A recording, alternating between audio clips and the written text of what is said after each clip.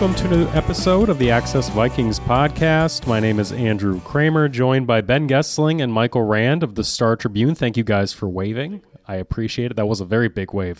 It was Packers Week wave. That's how much passion was behind it. It is Packers Week. The Vikings are back. They're 3-4. One game, one win at Lambeau away from 500. My wave was about the same as normal. That's true. We treat every one of these. Treat every one of these as its own entity. It was Mike who had the Packers. I went every wave. It's a big week. Go ahead. No, I was just going to say that the Vikings are fighting for playoff relevancy. They're in the mix. They're in the hunt graphic. Once the graphic pops up, they're going to be in the hunt, at least currently after the remarkable upset win over the 49ers. So we'll get into previewing this game on Sunday. That suddenly has a lot more implications than we thought. It is the last game before the trade deadline.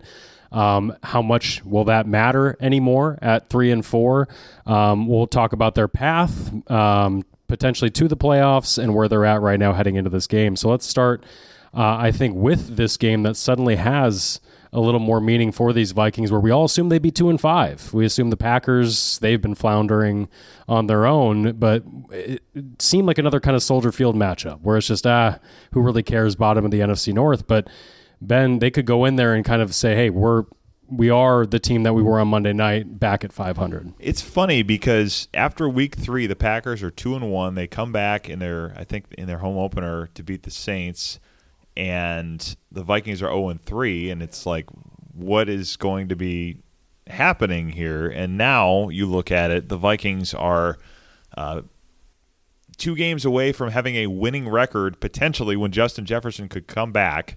They beat the 5-1 49ers on Monday night. They looked, I thought, as complete in all 3 phases. Well, probably 2.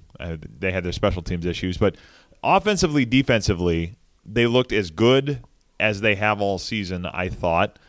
And the Packers lose to a bad Denver team in a way that raised some major questions about the quarterback. So this is one of the stranger moments we've been in this rivalry in a long time. And not to say that because of the Vikings so much. I mean, they're 3-4. They have a lot of issues. But the fact that the Packers are finding out how the other half lives is not something we've seen an awful lot. And I think even the year that happened, the last time you could say that happened for the Packers, 2008, the Vikings did not have the quarterback advantage. It was Tavares Jackson at that point, and probably a cast of thousands. Kelly Holcomb, they won the division with Gus Farrat. Yep, a rotating cast. But Rodgers was still playing fairly well that year. You wouldn't have walked in and said, "Boy, the Vikings have a distinct advantage in the quarterback department." And right now, you'd have to say that they do. So that has not happened very often in our lifetimes. So that, I think, makes this one somewhat unique from that perspective. Yeah, it's only happened probably when in the years Rodgers has been hurt, which wasn't all that often, but it had happened in a couple of those seasons. And Fred Favre was never hurt, of course. But yeah, it's a weird one, and yeah, it seems like some alarm bells coming from Packers writers, Packers fans. I haven't followed it all that closely, surprisingly, because that seems really. I haven't. This is right in your wheelhouse. Territory for me. But maybe it's you take Aaron Rodgers out of the equation and it just feels different. But yeah, you waved like you had read it. You'd waved like you had read. I went searching for something last week. I did, and I found this story in The Athletic. But I was surprised at the tenor of it because I was like, really? Like, aren't they supposed to kind of struggle this year as they figure out what they've got with Jordan Love? Like, this doesn't feel entirely unexpected or like what you wouldn't be going through with a guy who hasn't started before. Yeah, it is really his rookie season as far as starts go. I mean, he hasn't built up 16, 17 of them to be in a second year, but 4 years in, you would hope that he's kind of had a little more nuance built into his game, or he'd be comfortable in the system with the same head coach. It's not like it's been turmoil behind him and all of a sudden you're in a first year of a system and there's a bunch of excuses to explain it away, but Green Bay has not been able to run the ball. With Joe Barry, the defense has been up and down again, and you see Love have bad moments like he did against the Raiders in that loss, and then certainly against the Broncos for Green Bay in that loss. So it sounds like we're talking about the Vikings suddenly as huge favorites. What's the line? Did you look? I haven't looked at that yet. I'll look it up quick. You guys, Ben, you weigh in. I was going to see which one of us wants to vamp while the other one looks at it. I imagine you've got a laptop up. I'll vamp. I'm going to guess it's like Vikings by a field goal. I imagine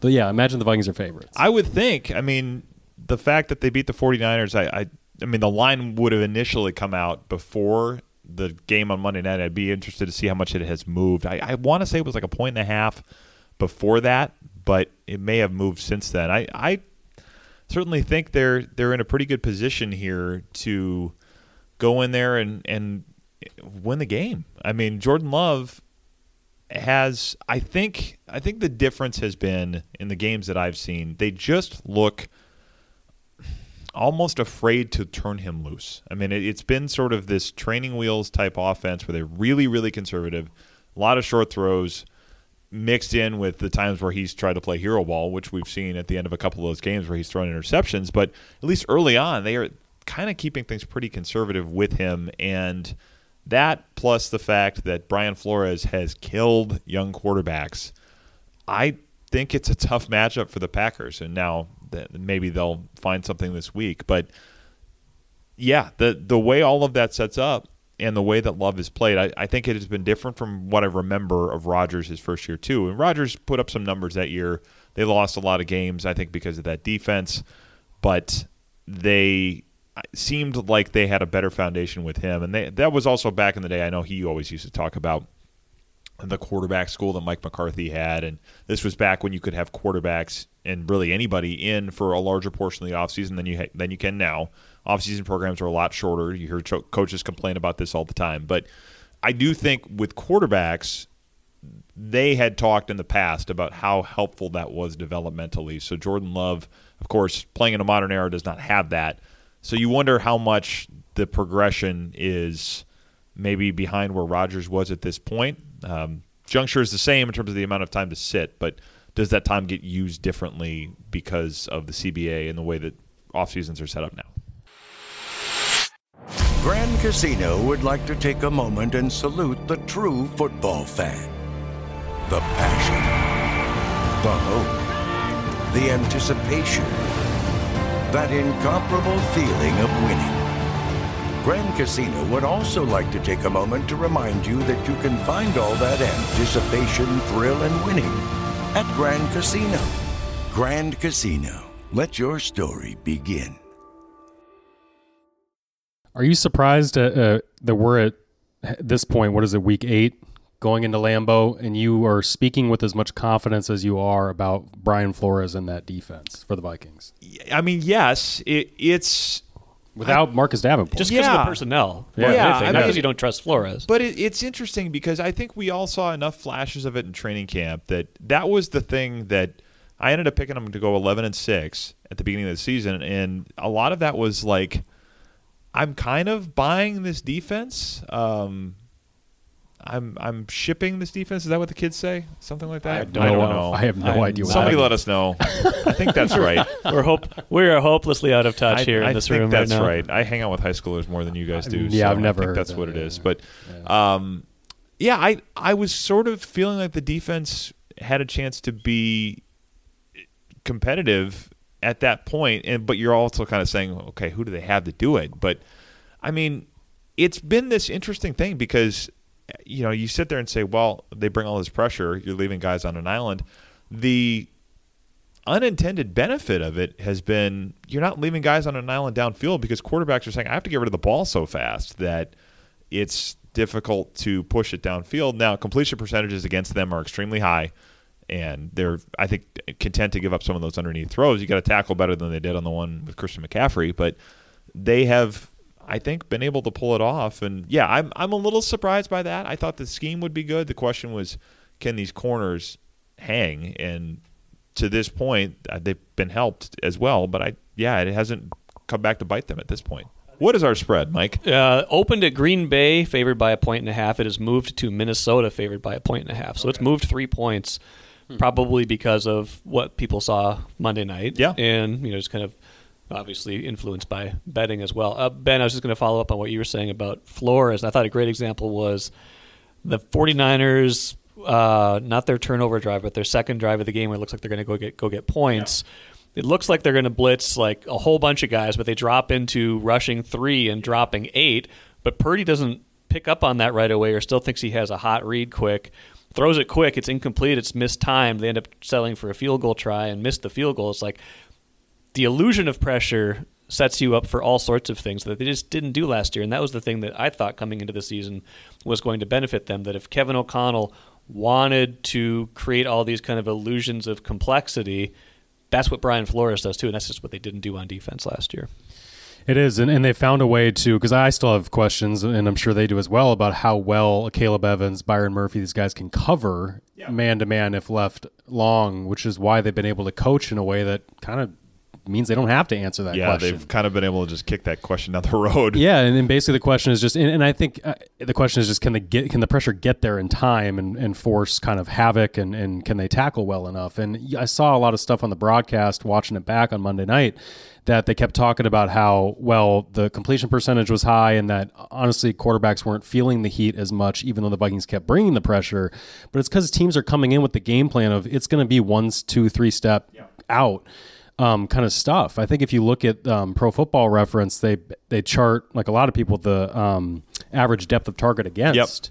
And for They're the Vikings, one of the lowest in the league. Yeah, for the Vikings, it's top 5 lowest in the league. And so you're forcing the issue where you're saying, look, we're not going to get beat deep because you're just not going to have time. And because you're also probably going to have an open guy underneath within that 5 yards. And against a lesser quarterback like Brock Purdy or Jordan Love, you feel pretty confident that Brian Flores is going to find a way to make him look like the lesser quarterback. It's funny because I looked at that stat actually this morning, and the Packers are really low in terms of average depth of target as well against. And they blitz more than the Vikings did with Ed Donatel last year. But that is, in theory, the Vic Fangio, Brandon Staley type system that the Packers are running. The result, at least in that particular metric, in terms of getting teams to throw short, is kind of the same. It's just a completely opposite way to get there. You bring up the point of pressure. They have not been great at getting home with a lot of those blitzes. They have, I think, struggled to do that consistently, and that's probably where you say edge rushers that are a little more accomplished than some of the ones they have, other than Danielle Hunter, of course. You'd like to see them have better personnel in that regard, but they still have been able to, I think, force quicker throws, keep teams from throwing downfield, in part because they scheme in a way that draws those types of throws out and says, come take these, they'll be there for you, more so than the other ones will. They're playing a lot of off coverage behind the blitzes as well, but yeah, it so far has kept teams to short throws, and the fact that they've handled the run as well as they have too, I think, has also been something you've seen improve over the course of the season. I was surprised at how well they played the run against McCaffrey and the Niners. I know Trent Williams was out. The Niners' offensive line is not known as a bunch of individual, all pros, especially without Williams. But I thought Bullard, Lowry, who ended up playing 70%, they leaned on like a heavy defensive line front against the Niners as opposed to, more of the lighter packages that they had done in Philly or against Fields in Chicago. And so you're seeing the versatility with Flores too, where week to week, it's not just the same front they're trotting out where they need to rely on the same guys. 1 week, a guy like Bullard might play 40%, and then last week it's 70+%.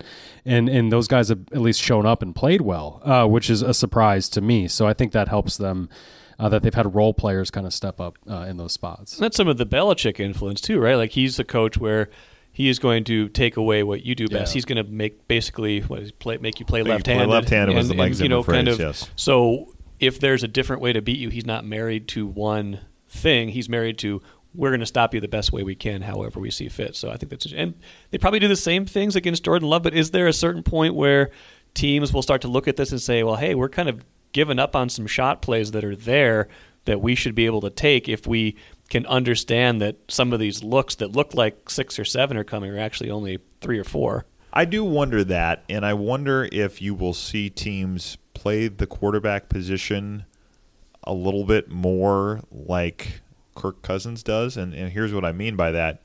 Kirk Cousins does not extend plays with his feet very much, just because that's not his game. He did show, I think, Monday night some movement in the pocket on a couple of those. He did, yeah. But the thing that Kirk Cousins does to extend plays, Netflix highlighted it on the first sequence of that documentary. He stands in and takes hits and continues to get up, and certainly had some of those Monday night, they did a really nice job protecting him. He had a lot of clean pockets, but there were a number of times where he said, I'm going to hold the ball a click longer.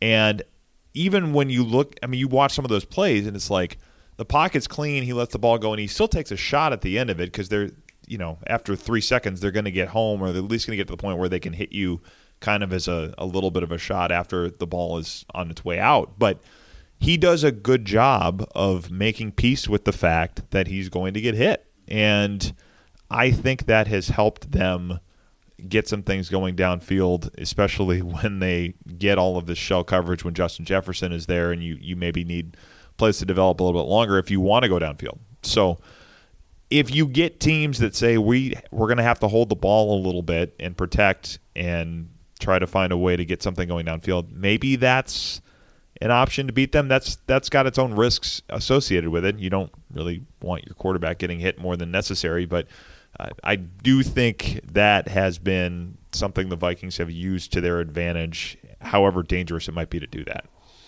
And I do think one of the best examples of Kirk doing that comes to mind for me. His first game at Lambeau was it 2018? Was a tie game. Yeah. And Thielen down by the goal line. Daniel Carlson game. A remarkable catch by Adam, but also probably a better throw by Kirk, getting crushed there as I think Adam catches it between, was it 2 defenders? Or was it was like to the 1 yard line. I don't think it was a touchdown, but it was close. It was like one of the first times I think next gen stats had just become a thing, and like completion probability on that was extraordinarily low because of the coverage, because of the throw. I think Cousins getting hit on it. If I recall, he kind of had to it was just all arm strength, didn't really have much room to step into it.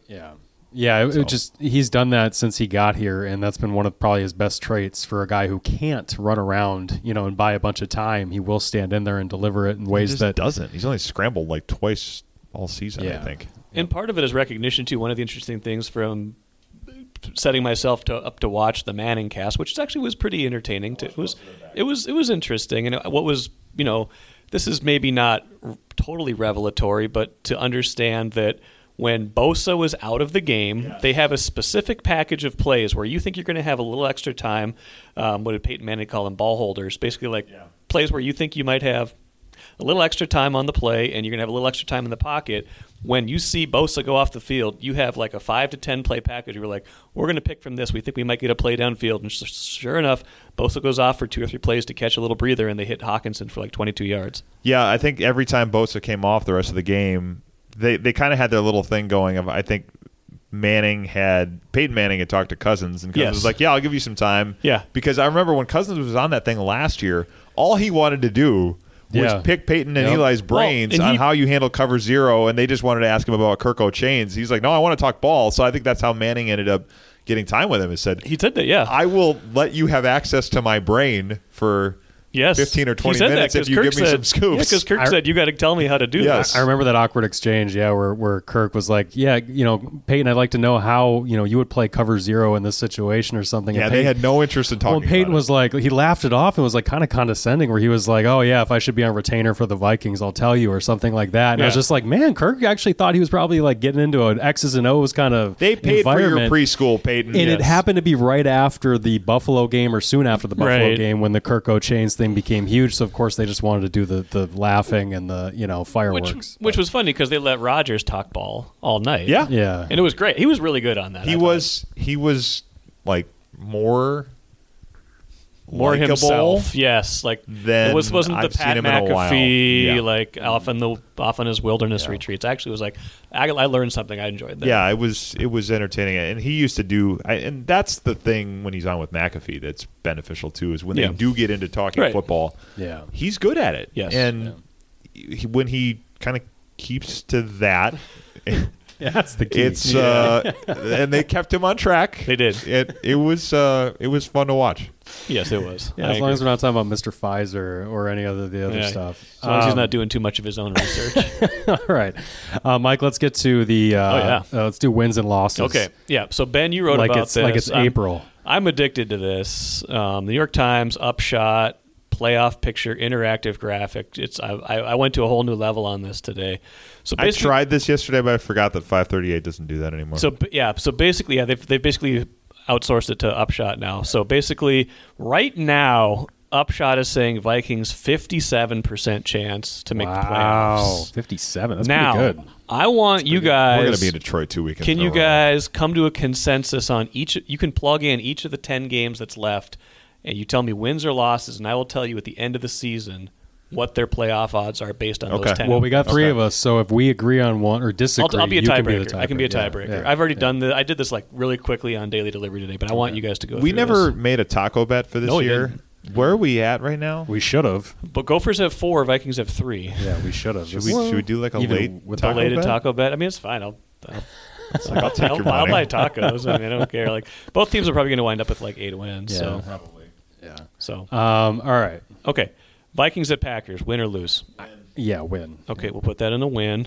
Look at Vikings at Falcons.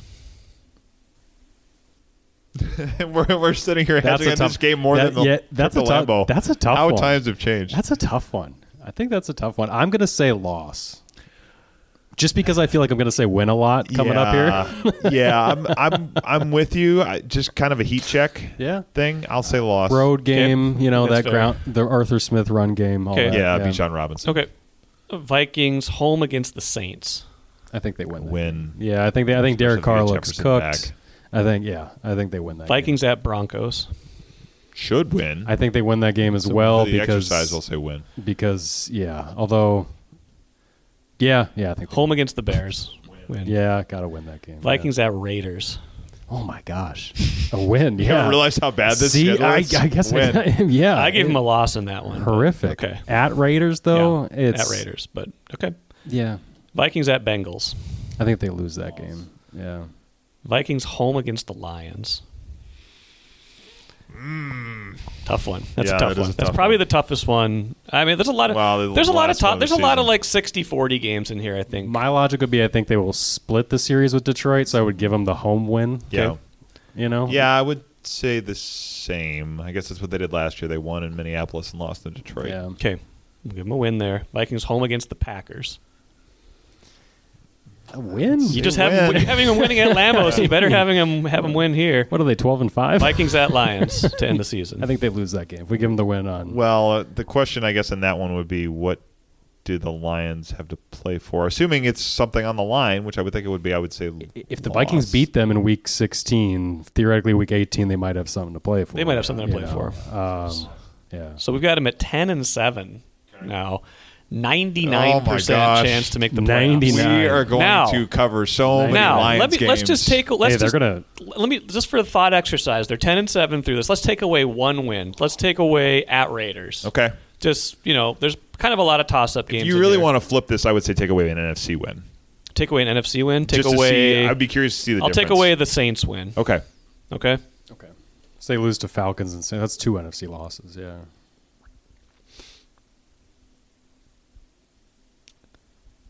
66% chance that they make the playoffs, even with that. How much does it change if you drop them, if they drop in one of the AFC games as opposed Quite to a the bit. NFC I'll game? have them drop the Raiders game instead of the. This is great podcast. This is a great podcast. It does the, like wiggling over they're- one number. It's like you know what it is. You don't need to make it all cute. 86%. Wow, so 20% swing. Yeah, it's a big tiebreaker swing, I think. for beating these NFC teams. Yeah, if your So win losses, your NFC games. if your losses are AFC, it benefits you a lot. But even if they go 9-8 and lose, a couple of NFC games along the way, like 2 or 3 NFC games along the way, they're like a 66% chance. Yeah. And if they win all those games you say they're going to win, they're like almost a virtual lock, and have a decent chance at decent chance at winning the division if they do all that. And they could drop a game at Denver, a game against the Raiders, Bengals, and it it won't doesn't hurt affect as bad. them that Well, much. and what the San Francisco game did, although that's an NFC win, so that's big, but it bought them some margin. It where got they- you the Tampa Bay game back. and you don't basically. have to now win kind of every single game the rest of the way. You Yeah. can drop a winnable game or two and still feel like you're maybe going to make the playoffs. The funny thing is, we were sitting there saying after they lost that Bucs game, we were like, okay, they're gonna have to steal one Right. of these somewhere, and we all said it that the Chiefs game looked easier to take It than was. the 49ers game. It was. And They they- just didn't play that well. Yeah, they played better against the 49ers, but yeah, it's it's the NFL. These things happen, but And it's when you play, too. I mean, Yeah. San Yeah, Francisco is missing Deebo Samuel and and- Trent Williams. It's still a good yes. win because Yep. McCaffrey played. I thought that was the biggest X factor, but Vikings play probably their best game since week 1 last year. Yeah. I think.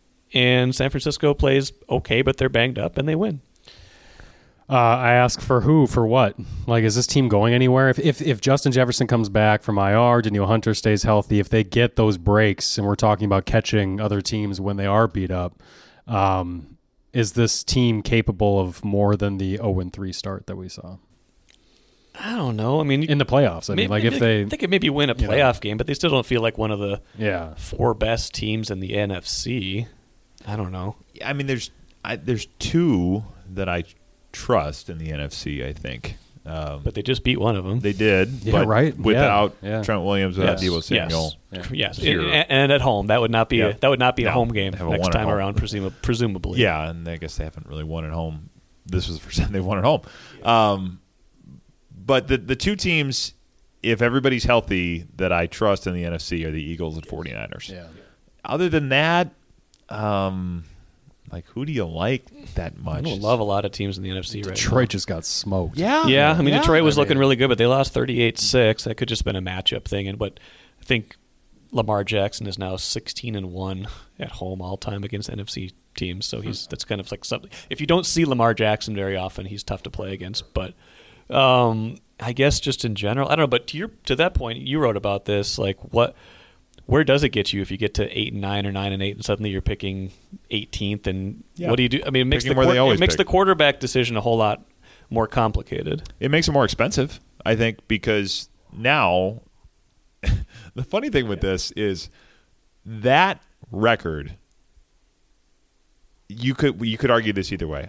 I was going to say that record pushes it more in the corner of Cousins comes back because you can't go get the quarterback as easily. It's more expensive to go trade up and draft one, and you have to make the Cousins decision far enough in advance that they maybe say, well, okay, yeah, let's bring him back for a couple more years. You could also say that it makes the decision more the other way, where if they just say, we've been on this hamster wheel enough, and we don't want to keep going 9-8, 10-7 every year and go one and done. We need to find some way to try to break through the morass and make a run. I guess it depends on how much they buy the Kirk Cousins can't win big games narrative, which has been built a lot on games like the one he just won on Monday night. Yeah, I mean, a lot of that narrative, and that was one of the first things Buck and Aikman said, is he wasn't happy to see the MNF trucks rolling in because he doesn't play well on Monday nights. He played about as good of a game as he's played in a Vikings uniform. Really it's on a very short list, I think, of the best games he's played in a Vikings uniform, and that was on a Monday night. So this idea that he can't take them anywhere has been built a lot on that. It's all, in fairness, though, it has also been built on the fact that he has not won in the playoffs. So it's going to be there until it's not. But I would be curious to know if they think the reason it's happened has anything to do with him on a fundamental level, or if it's just, well, hey, the playoff games haven't gone the way they've wanted them to go. He wasn't bad in the Giants game. People talk about the 4th and 8, obviously, but yeah, I mean, I wonder how much of that goes into the decision on him. And like we talked about a lot, he doesn't tend to be the most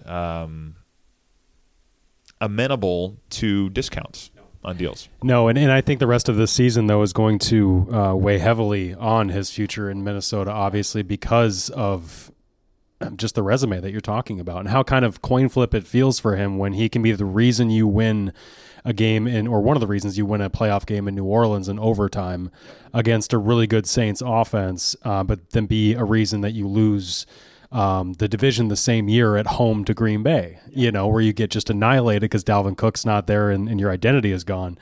And I think for him, you see those moments in San Francisco. Can he continue to build on that, or will the team have to drag him out of the mud at times like they did in Carolina in the win this year, where that was a bad Kirk game and they won. So we've seen the kind of Jekyll and Hyde with him already this year. And I think if he can go in there and especially with this run where we're predicting the wins and losses and we're saying win, if that comes to fruition with him and they don't drop these NFC games, they're looking at what, a $45 million price tag for this guy. Yeah, and that's a lot. And for his left tackle and for his wide receiver, I mean, you put another $50 million in there. I mean, like the Kirk Cousins apparatus in terms of quarterback, guy you need to protect quarterback, guy you want quarterback to throw to, it's like 40% of your cap. And are you going to be able to lock up that star wide receiver before answering the quarterback question? Yeah, I mean, that's a huge. We don't know questions. the answers to any of these things. Yeah, well, they don't either. At the very least, true. I think with the we're not that out to lunch, so they don't know either. At the very least, I think the Something 49ers bad. win probably shuts down trade deadline, Yeah, I think sell so. off talk. They're look at the schedule. They've got enough that they're going to try to win. I mean, it hasn't shut it down completely. I think got pinged with a couple of news alerts of, hey, where could Danielle Hunter be landing next week this morning? So it hasn't shut it down completely, but yeah, I think it makes it a little less less likely. likely. It makes it a little less sensible. Yeah. All right, well, we will talk to you guys next time with the mailbag coming up, and then from Lambeau Field, where the Vikings will take on the Packers on Sunday. Until then, please check out all of our work at StarTribune.com.